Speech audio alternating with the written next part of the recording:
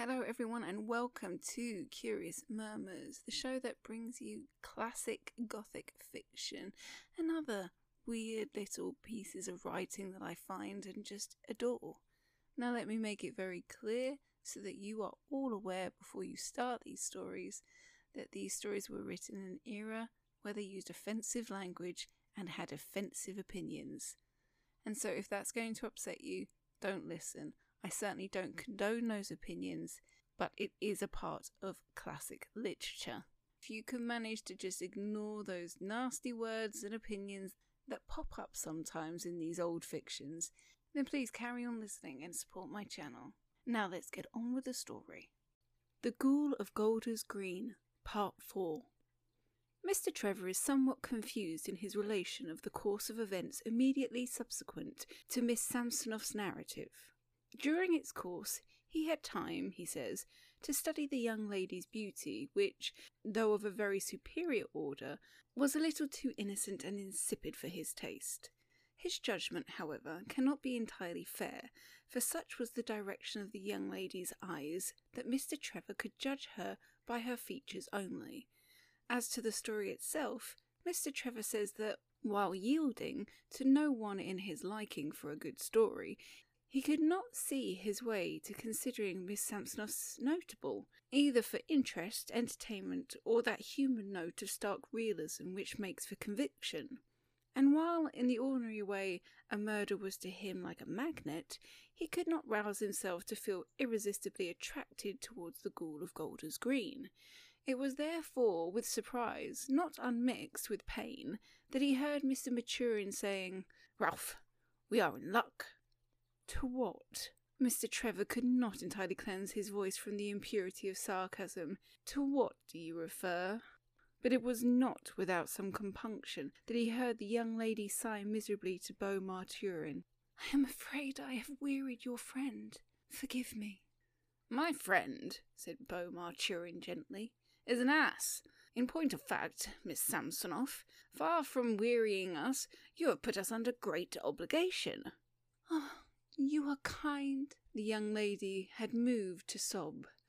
"On the contrary," Mr. Maturin warmly protested, "I am selfish. I gather you have not been reading the newspapers lately. Had you done so, you would have read of a murderer who has recently been loose in London, and has so far evaded not only capture, but even identification. So far as the public know through the newspapers, this criminal has been responsible for only 2 or 3 murders. But this very night, my friend and I have had a private information to the effect that within the last few weeks, 12 mutilated corpses have been found in various parts of London, to which we must now, no doubt, add a 13th, the remains of your late enemy, Mr. Michaelius. But where your information," said Mr. Maturin gallantly, "is especially valuable is that the police do not dream that the criminal is of your sex. To my friend and me, it is this original point that invests the pursuit." "Pursuit?" Mr. Trevor could not help starting. "With," said Mr. Maturin coldly, "an added charm. And now, with your permission, Miss Samsonoff, we will not only return to you your formula, as to the financial worth of which I cannot entirely share your late parent's optimism, but also, Mr. Trevor said with restraint, "we will first of all call at Vineyard and borrow a few policemen." "Oh, yes," the young lady said eagerly. "We will be sure to need some policemen. Please get some policemen. They will listen to you." "I do not find an audience so difficult to find as all that," said Mr. Maturin coldly. "The London police, Miss Samsonoff, are delightful, but rather on the dull side. They are much given to standing in the middle of crowded roads and dreaming, and if even your short stay in London, you must have observed that a serious, nay intolerable, obstruction they are to the traffic. No, my friend and I will get to the murderer ourselves. Come, Miss Samsonoff." "But I dare not come with you," cried the young lady. "I simply dare not approach the house again. May I not await your return here?" The attacks of 10 murderers, said Mr. Maturin indignantly, cannot disfigure your person more violently than being left alone in a nightclub will disfigure your reputation. Bulgarians may be violent, Miss Samsonov, but lounge lizards are low dogs. Mr. Trevor says that he was so plunged in thought that he did not arise from the table with his usual agility, and the first notice he had that Mr. Maturin had risen and was nearly at the door, when on hearing him wave aside a pursuing waiter with the damnable words, "My friend will pay." Without, the taxicab was still waiting. Its driver, says Mr. Trevor, was one of those stout men of little speech and impatient demeanour, on which at this moment was plainly written the fact that he had been disagreeably affected by waiting in the cold for nearly 2 hours, and on Mr. Maturin sternly giving him a Golders Green direction, he just looked at our two gentlemen and appeared to struggle with an impediment in his throat. Golgotha Road was, as the young lady had described it, a genteel street of tall, gloomy houses. Mr. Trevor says that he cannot remember when he liked the look of a street less. The taxicab had not penetrated far therein when Miss Samsonov timidly begged Mr. Maturin to stop its farther progress, pointing out that she could not bear to wait immediately opposite the house, and would indeed have preferred to wait her brave cavaliers in an altogether different part of London. Mr. Maturin, however, soothed her fears, and, gay as a schoolboy, took the key of the house from her reluctant fingers and was jumping from the cab when Miss Samsonov cried, "But surely you have weapons!" Mr. Trevor says that, while yielding to no one in deploring the use of weapons in daily life, in this particular instance the young lady's words struck him as full of a practical grasp of the situation. "Of course," said Mr. Trevor nonchalantly, "we must have weapons. How stupid of us to have forgotten. I will go back to my flat and get some. I won't be gone a moment." "That's right," Mr. Maturin agreed, "because you won't be gone at all. My dear Miss Samsonov, my friend and I do not need weapons.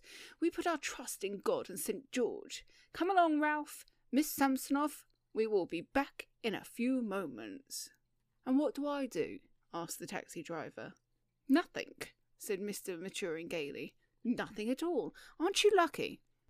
The house which the young lady had pointed out to them had an air of even gloomier gentility than the others, and Mr. Trevor says he cannot remember when he liked the look of a house less, particularly when the ancient brown door gave to Beau Maturin's hand before he had put the key into the lock. Mr. Trevor could not resist a natural exclamation of surprise. Mr. Maturin begged him not to shout. Mr. Trevor said that he was not shouting, and without a thought for his own safety, was rushing headlong into the house to meet the terror single-handed when he found that his shoelace was untied. He found Beau Maturin in what he supposed would be called a hall when it was not a pit of darkness. A stealthy lit match revealed that it was a hall, a narrow one, and it also revealed a closed door to the right, by Mr. Trevor's elbow, which he removed. The match went out. "Quietly," said Mr. Maturin, quite unnecessarily, for Mr. Trevor says he cannot remember when he felt less noisy. He heard the door to his right open, softly, softly. "Is that you opening the door?" he asked, merely from curiosity. "Shh!" snapped Beau Maturin. "Hang on to my shoulder blades." Mr. Trevor thought it better to calm Beau Maturin's fears by acceding to his whim, and clung close behind him as they entered the room. The moon, which Mr. Trevor already had reason to dislike, was hanging at the moderate elevation over Golders Green, as though on purpose to reveal the darkness of that room. Mr. Trevor's foot then struck a shape on the floor. The shape was soft and long. Mr. Trevor was surprised. Mr. Maturin whispered, "Found anything?" Mr. Trevor said briefly that his foot had. "So's mine," said Beau Maturin. "What's yours like? Mine's rather soft to the touch." "And mine," said Mr. Trevor. "They're corpses, let's face it," sighed Mr. Maturin, "making 15 in all, with us. 17. Just give yours a kick, Ralph, to see if it's alive. I've kicked mine." "I don't kick corpses," Mr. Trevor was muttering, when he felt a hard, round thing shove into the small of his back. "Ow," said Mr. Trevor. "Found anything?" said Mr. Maturin. Mr. Trevor said briefly that there was something against his back. "And mine," sighed Mr. Maturin. "What's yours like? Mine's rather hard on the back." "So is mine," said Mr. Trevor.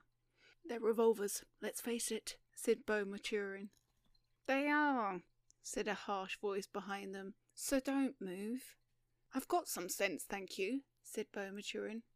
"Sir," said the harsh voice, and it was a woman's voice, "I want none of your lip. I have each of you covered with a revolver." "Waste," said Beau Maturin. "One revolver would have been quite enough. Besides, my friend and I were distinctly given to understand that you were partial to a razor. Or do you use that for shaving?"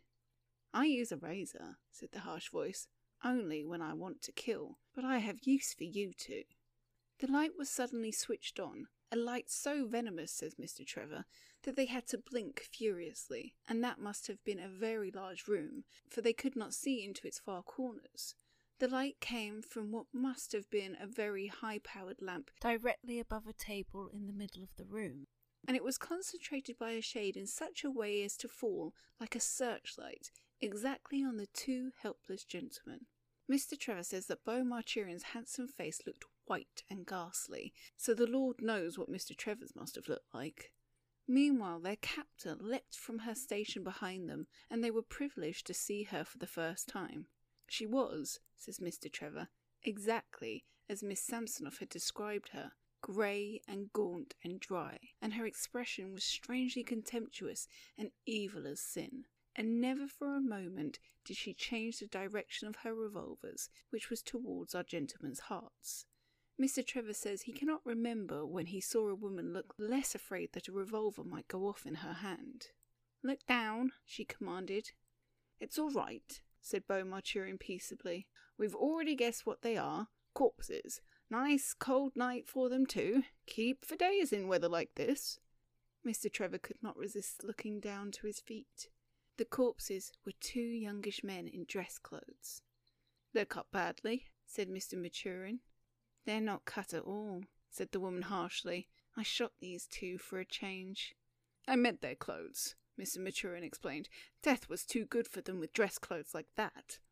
"Well, I can't stop here all night talking about clothes," snapped the woman. "Now then, to business. These bodies have to be buried in the back garden. You will each take one. There are spades just behind you. I shall not have the slightest hesitation in killing you as I have killed these two, but it will be more convenient if you do as you are told. I may kill you later, and I may not. Now be quick." "Lord, what's that?" cried Mr. Trevor sharply. He had at that moment realised a strange, muffled, ticking noise, which must, he thought, come either from somewhere in the room or from a room nearby. And while he was never in this life less conscious of feeling fear, he could not help but be startled by that ticking noise, for he had heard it before when timing a dynamite bomb. "That is why," the woman explained with what Mr. Trevor supposed was meant to be a smile. "You will be safer in the garden. Women are but weak creatures, and so I take the precaution of having a rather large size of dynamite bombs so timed that I have but to press a button to send us all to blazes. It will not be comfortable for the police when, if ever, they catch me. But pick up those spades and get busy." "Now don't be rude," begged Beau Maturin. "I can stand anything from plain women but discourtesy. Ralph, you take the bigger corpse, as you are smaller than I, while I take the little fellow on my shoulder, which will probably be the nearest he will ever get to heaven with clothes cut as badly as that." "You can come back for the bodies when you've dug the graves," snapped the woman. "Take the spades and go along that passage. No tricks. I am just behind you." There was a lot of rubbish in that garden. It had never been treated as a garden. It did not look like a garden. It looked even less like a garden than did the garden of my grandmother. High walls enclosed it, and over it that deplorable moon threw a sheet of dead daylight. "Dig," said the woman with the revolvers, and they dug. "Do you mind if we take our coats off?" said Beau Maturin. Mr. Trevor says that he was being sarcastic. "I don't mind what you take off," snapped the woman. "Now don't say naughty things," said Mr. Maturin. "Nothing is more revolting than the naughtiness of plain women." "Dig," said the woman with the revolvers, and they dug. They dug, says Mr. Trevor, for a long time, for a very long time. Not, however, that it was difficult digging once one had got into the swing of it, for that garden was mostly dug-up soil. Suddenly Beau Maturin said, "Bet you a fiver I'd dig a grave for my fellow before you." "Right," said Mr. Trevor. "Dig," said the woman with the revolvers, and they dug. "And," said the woman, "I don't allow any betting in this house, so call that bet off." "What?" said Mr. Maturin. "Dig," said the woman with the revolvers. Mr. Maturin threw down his spade. "Dig," said the woman with the revolvers. Mr. Trevor dug. Mr. Maturin said, "Dig yourself." "Dig," said the woman with the revolvers. Mr. Trevor brandished his spade from a distance. He noticed for the first time that they had been digging in the light of the dawn and not of the moon. "And who the deuce," said Mr. Maturin dangerously, "do you think you are, not to allow any betting? I have stood a lot from you, but I won't stand that." "Dig," said the woman with the revolvers, but Mr. Maturin advanced upon the revolvers like a punitive expedition. Mr. Trevor brandished his spade. "Another step and I fire," said the woman harshly. "Go ahead," said Mr. Maturin. "I'll teach you to stop me betting, and I hate your face." "Oh dear, oh dear," the woman suddenly cried with a face of fear, and lowering her revolvers, fled into the house. Mr. Trevor was so surprised that he could scarcely speak. Mr. Maturin laughed so much that he could not speak. "What's there to laugh about?" Mr. Trevor asked at last. "It's funny. They had us, let's face it. Come on, let's follow her in." "She may shoot," Mr. Trevor cautioned. "Shoot my eye," sighed Mr. Maturin. Once in the house, Mr. Trevor stopped spellbound. There were voices. There was laughter from the room of the two corpses. "They're laughing at us," said Mr. Trevor. "Who wouldn't?" laughed Beau Maturin, and opening the door said, "Good morning."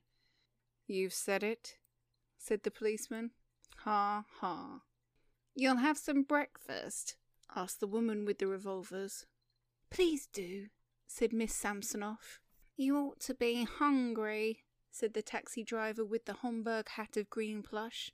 "Look here," gasped Mr. Trevor, "what the blazes?" "Ha, ha," said the policeman. "Have a bit of veal and ham pie." "Now, Ted, don't be rude to the gentleman," said the woman with the revolvers. "Quite right, Mother," said Miss Samsonoff. "We owe these gentlemen an explanation and an apology." "And if they don't take it, we are in the soup," miserably said the man in the Homburg hat of green plush. "Now, you two, go and get cups and plates for the two gentlemen," said the woman with the revolvers to the two corpses in dress clothes.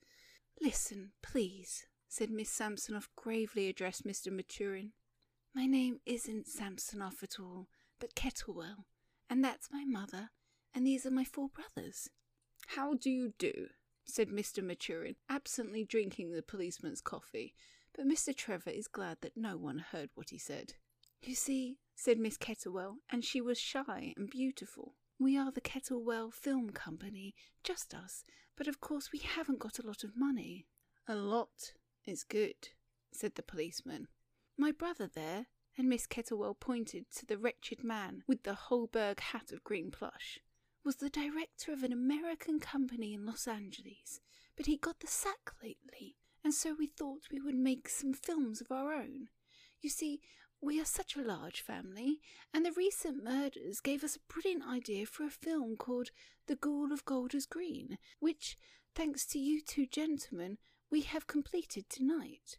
Oh, I do hope it will be a success, especially as you have been kind enough to help us in our predicament, for we hadn't any money to engage actors, and we did so need 2 gentlemen, just like you, who really looked the part, didn't we, Mother?" "But, my dear child," cried Beau Maturin, "I'm afraid your film can't have come out very well. Trevor and I will look perfectly ghastly, as we neither of us had any makeup on." "But it's that kind of film," smiled Miss Kettlewell. "You see, you and your friend are supposed to be corpses who, by some powerful psychic agencies, are digging your own graves. Heavens, what's that?" There at the open door stood an apparition with a dreadful face. "He appeared," says Mr. Trevor, "to have some difficulty in choosing among the words that his state of mind was suggesting to him." "And me?" gasped the taxi driver hoarsely. What about me? Hanging about all night? Who's going to pay me? That's what I want to know. There's £4 and more on that clock. Mr. Maturin swept his empty coffee cup round to indicate the family kettlewell. My friends will pay, sighed Mr. Maturin. That was The Ghoul of Golders Green by Michael Arlen. Thank you for listening, and thank you for supporting Curious Murmurs. Tune in every Sunday for a new episode.